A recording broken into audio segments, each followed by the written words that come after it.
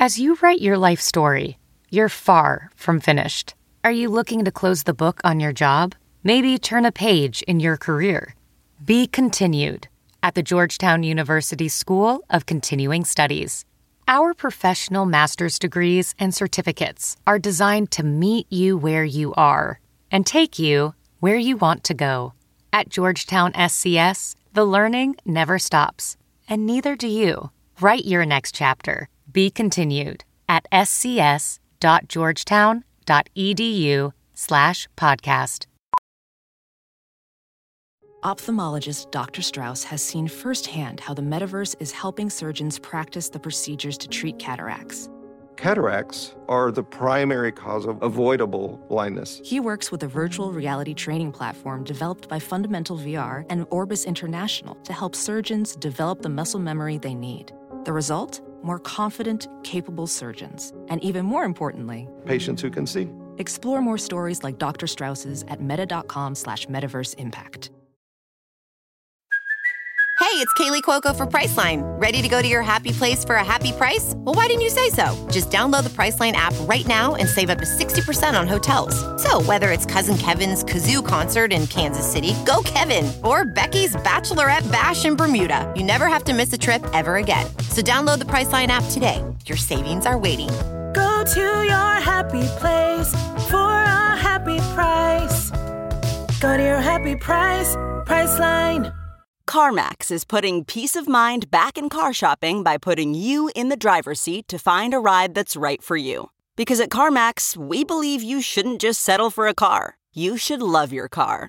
That's why every car we sell is CarMax certified quality, so you can be sure with upfront pricing that's the same for every customer. So don't settle. Find love at first drive and start shopping now at CarMax.com. CarMax, the way car buying should be. Hiring?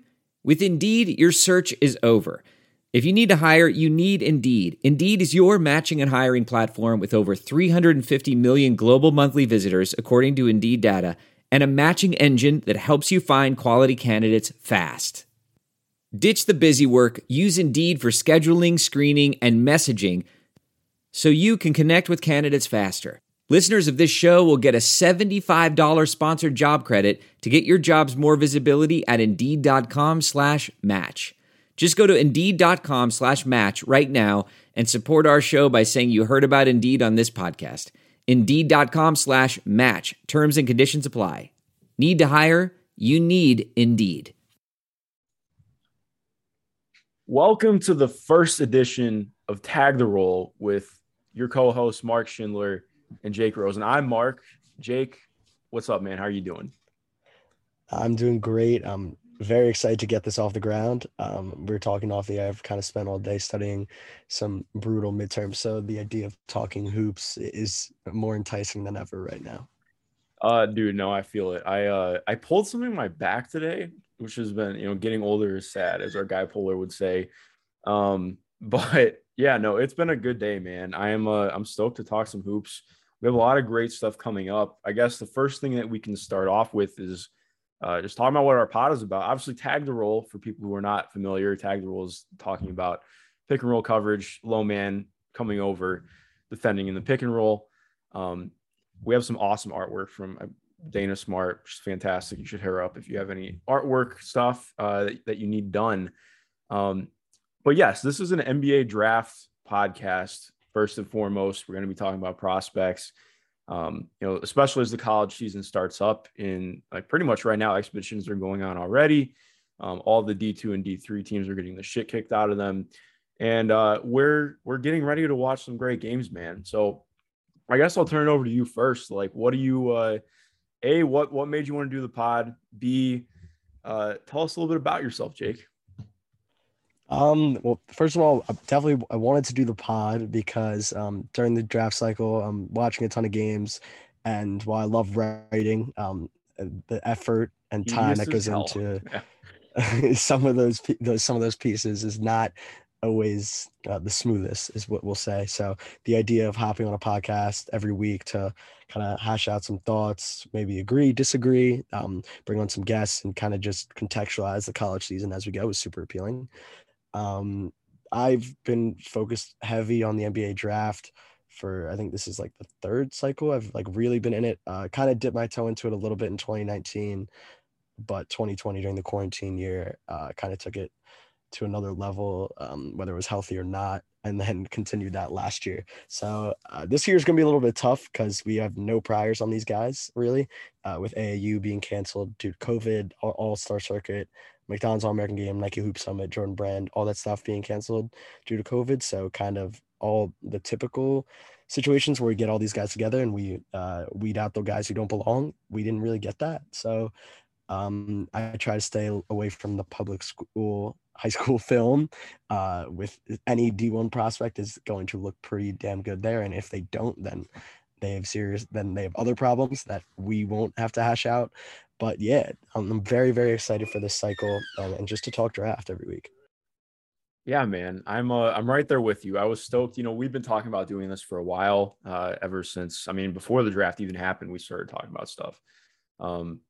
I've been covering the NBA, I guess it's year 3 for me now, right around there. And now that I'm finally done with school, we're doing full-time, hitting as much freelance as possible. It's the good shit. But that also opens up a lot more time for me to actually watch draft film. So I did last year. I had avoided the draft as much as possible because I didn't want to be the person who talked about it and had no idea what they're talking about, because I can't stand that. But I hit March last year. Luckily, the Pacers were a pretty terrible team and they had a lot of internal strife. So I got to a point where it's like pretty much yeah, I'm still doing my job with it, working my ass off for it, but I need something to uplift me because this team doesn't do that anymore. And that became watching. I think I got a really good feel and handle on probably 75 prospects in the draft, starting in about March until the draft happened.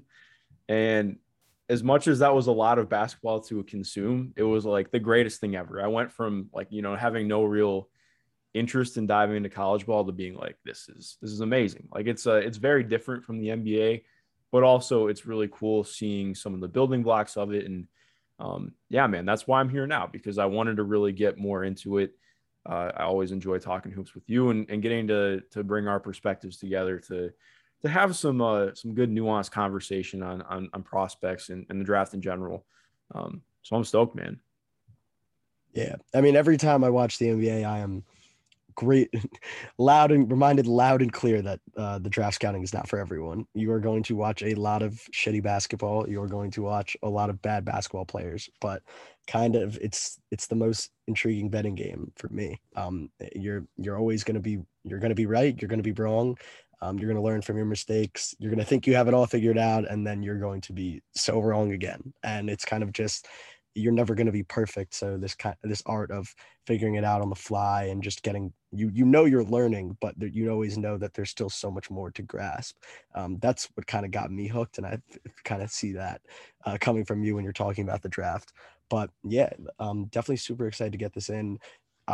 It's good. And we were talking about this off the air. I love that you're kind of coming from an NBA background, and that I'm looking forward to some of our guests being more NBA based, because I think this is something I've gotten better at and still have a long way to go. And understanding the NBA game, what skills matter, what skills stick, what does it actually look like schematically rather than just the clips that you'll see on your Twitter timeline throughout the night. Just watching every single possession, understanding which guys are making impacts, and then bringing that knowledge back down to the college game and even high school and AAU when you're identifying guys early.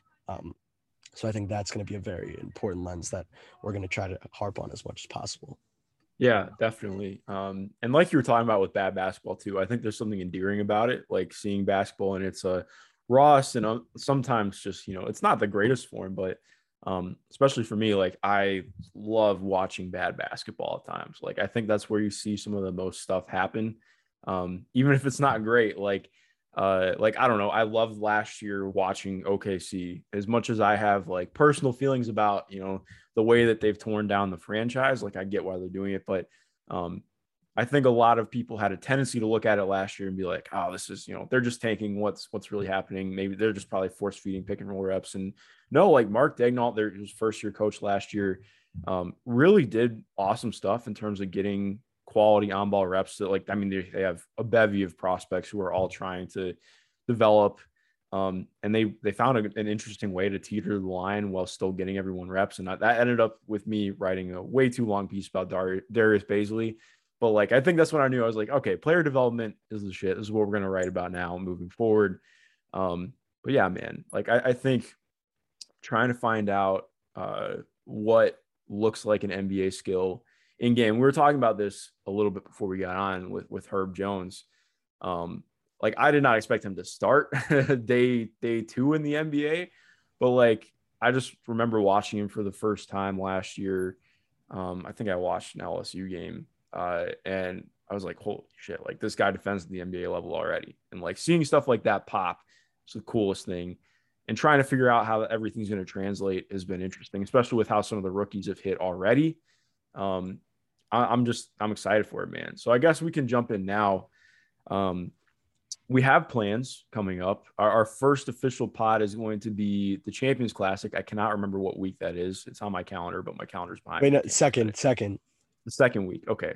Oh, that's our second. Well, this is our first pod right now. So yeah. First official pod will be Champions Classic. Maybe the preseason. We might be able to sneak a kind of a preseason Zach Lowe-esque type of a scouting preview, we can call it.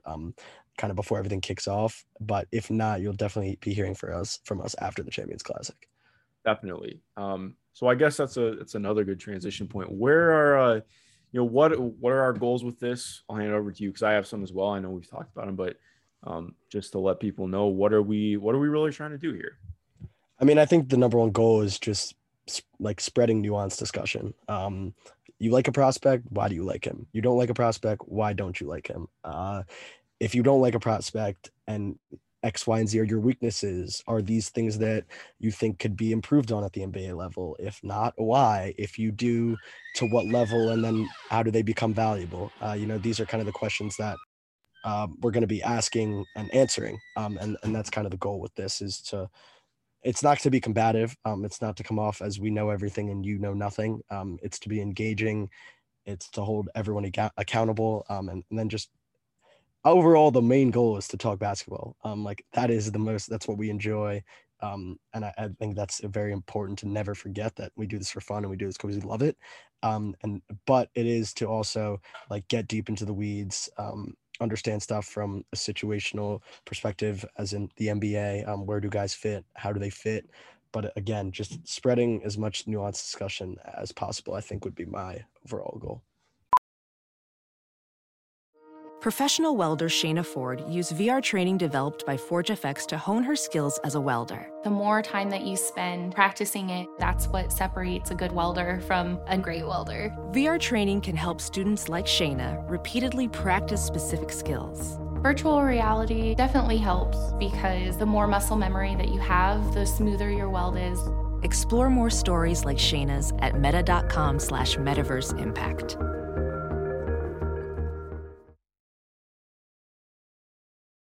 A new year is a new chance to focus on you. You're probably already picturing yourself struggling at the gym, but not all self-help has to mean suffering. Squeeze.com is making it easier than ever to elevate your wellness by delivering a juice cleanse right to your doorstep. It's the easiest juice cleanse you'll ever do that may aid in weight loss, eliminating bloating, clearing your skin, boosting your energy levels, improving sleep, and breaking bad eating habits. Meet all your health goals from the comfort of your home. Get free same-day local delivery or fast free delivery nationwide with code WONDERY today at squeezed.com. Yeah, no, I'm right there with you. I think, like you said, the biggest thing is we're not authorities, man. Like we just like watching basketball and put our all into it. And I agree too. Like one of the things that we're most excited about, and first of all, thank you to everybody who's already followed us over on Twitter at Tag the Roll. We want to talk with you guys. Like we want to hear what you think. We want to create a good environment for talking about prospects. Because sometimes, especially on Twitter, like talking about draft prospects can get divisive. Luckily, there is not currently a big time Turkish prospect that's going to split hairs here. So we should be safe from faceless avatars on Twitter, but we'll see how it goes. But regardless, man, like you mentioned, nuanced and just being fair and not trying to have super resolute takes. Like just, a lot of this is going to be kind of gauging progression, which is my favorite thing, you know, with the NBA, like looking at guys from game to game. Where are we seeing progress? Where are we seeing improvement? And we're going to see that live during the season. I'm psyched to talk about it. Yeah, man. I mean, is there anything else you want to hit on with that before we carry on? No, I think we kind of both hit the nail on the head for the general goals of the pod. Yeah. So I guess, you know, we can move on to our latter part here. We want to talk a little bit about what we got most out of last draft cycle. It doesn't have to be necessarily a big takeaway or anything, but you know, what are some sticking points that left with you out of the 2021 cycle? I mean, I think there were two things that kind of will always stick with me from the 2021 cycle. I wrote about one of them. Was sort of like an in-season development when I did start watching more of the NBA over winter break during my freshman year, and then wrote a piece on it. It's over on my website, my personal blog, even though I don't really write anymore there, about second side creation and the value of having multiple handlers, and the fact that the NBA isn't what some will describe as you just need a roll man, you need 3 shooters, you need a ball handler, because it's not how it works. It's too predictable, and teams fall flat on their face. Having secondary and tertiary creation is extremely valuable, and getting that in different ways with different creation styles, whether it be pull-up shooting, strength, shifty handle, and so on. I think having multiple handlers and understanding that heliocentrism is sort of a means to an end, more of a floor-raising technique than an actual championship equity, the team building process. That was one thing. And then also like evaluating, it's what you mentioned with Herb Jones, just evaluating NBA skills. That was the big thing. And to go away from the whole archetype analysis thing and just evaluate NBA skills. I think that's what I think we'll use Franz Wagner as an example, as someone who really loved Franz Wagner. I think a lot of people are like, yeah, he's the 3-and-D wing. And while that is true, like, I love Franz Wagner because I thought his help defense was incredible. And I thought his defensive impact was awesome. I loved his passing at 6'9". And I think those were all the offensive nuances with Franz, especially, kind of got lost in the fold when you just chalked him up to a 3-and-D kind of guy. And I think especially just evaluating skills and looking for skills rather than archetypes. I think it was my biggest thing. Yeah. So I think I came into the draft looking at that automatically, and not to like totally shit on archetypes, like they're useful. And I think that it really helps, especially like when you're doing maybe earlier forms of draft analysis too, like in terms of looking at and understanding how a player is growing, what kind of track they might be headed on. That's just my guess. But for me, like, I agree right there with you. And that I think in some ways I almost fall into that trap because like, I know some people will disagree with this, but one of my takeaways is like I should have been higher on Cam Thomas than I was. I think I put a 2nd round grade on him. You're shaking your head. I just think like you mentioned, there's an NBA skill there, even if it doesn't necessarily translate to championship winning or whatever. Like there's something valuable in being good at something, and clearly Brooklyn saw that, even if it's not going to translate right away in the NBA. Like I don't know. It's just you have to find ways to look at things in more nuanced view, like you're talking about. Other thing I'd say too, like you talked about second side creation. I referenced your article like 80 times last year. I swear to God. Also, shout out Franz. Franz has been amazing in the NBA so far, like really good. I think he's averaging like 13 or 14 points per game right now.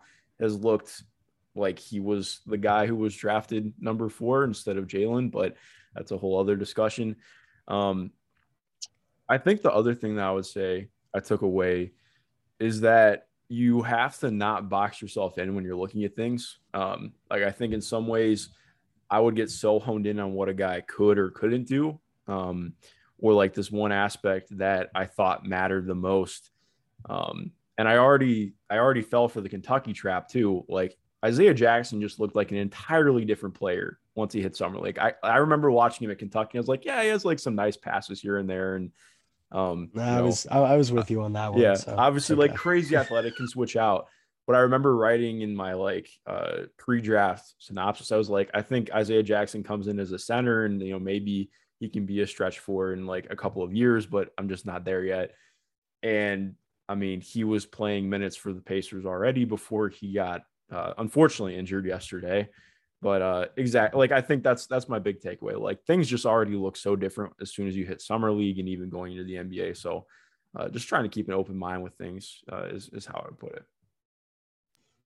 Yeah, no, for sure. I don't want to get into too deep of a kind of recounting my evaluations and taking things back, but to me, the example that I've kind of sat with, which is just finding NBA skills and recognizing them and not getting too caught up in archetype, is Scotty Barnes. Just not many guys that are that big that can pass and process like that on both ends of the floor. And I overlooked that a little bit. We'll leave it at that. Well, I will say too, it's averaging 17 points per game in the NBA right now, which like I wasn't sure that Scotty Barnes would average 17 points per game in a season in his career.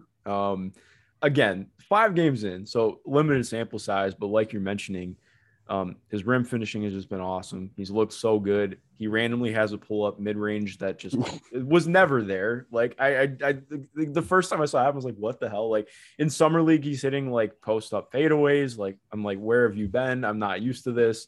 So I agree. Like I remember too, like I wouldn't even say I was lower on Scotty. Like I still thought he was a pretty clear, like top 8, top 7 pick. But like, you just don't know sometimes until it happens. Like I don't believe in saying the draft is a crapshoot, but also sometimes you're just not going to know until you see it at the NBA level. If there's a team who really believes in a guy and puts them in the right scenario, like they could look very, very different than how you envision. So yeah, it has definitely been exciting and also humbling to see how some of these guys have popped. But yeah, man, I'm right there with you. The best after this, I do have to run, but there's nothing better than your first like in-depth draft. Like, how am I going to be proven wrong? I'm so confident in all these. And it's there I am. How can I ever everything? Yeah. Yeah, how can I ever be wrong? These evaluations are all so sound and logical. And yeah. And then Joel Ayayi gets cut before preseason's over. And you're like, well, what do I know? So yeah, exactly. Well, Jake, this was a blast, man. I am really looking forward to getting to do this every week and talking in between. To everyone listening, thank you for listening. Please be sure to go drop us a rate and review over on Apple Podcasts. It should be up sometime soon. And most importantly, just have a good rest of your day. Jake, I'll talk to you later, bud. All right. Thank you guys for tuning in, and it's going to be a fun draft cycle.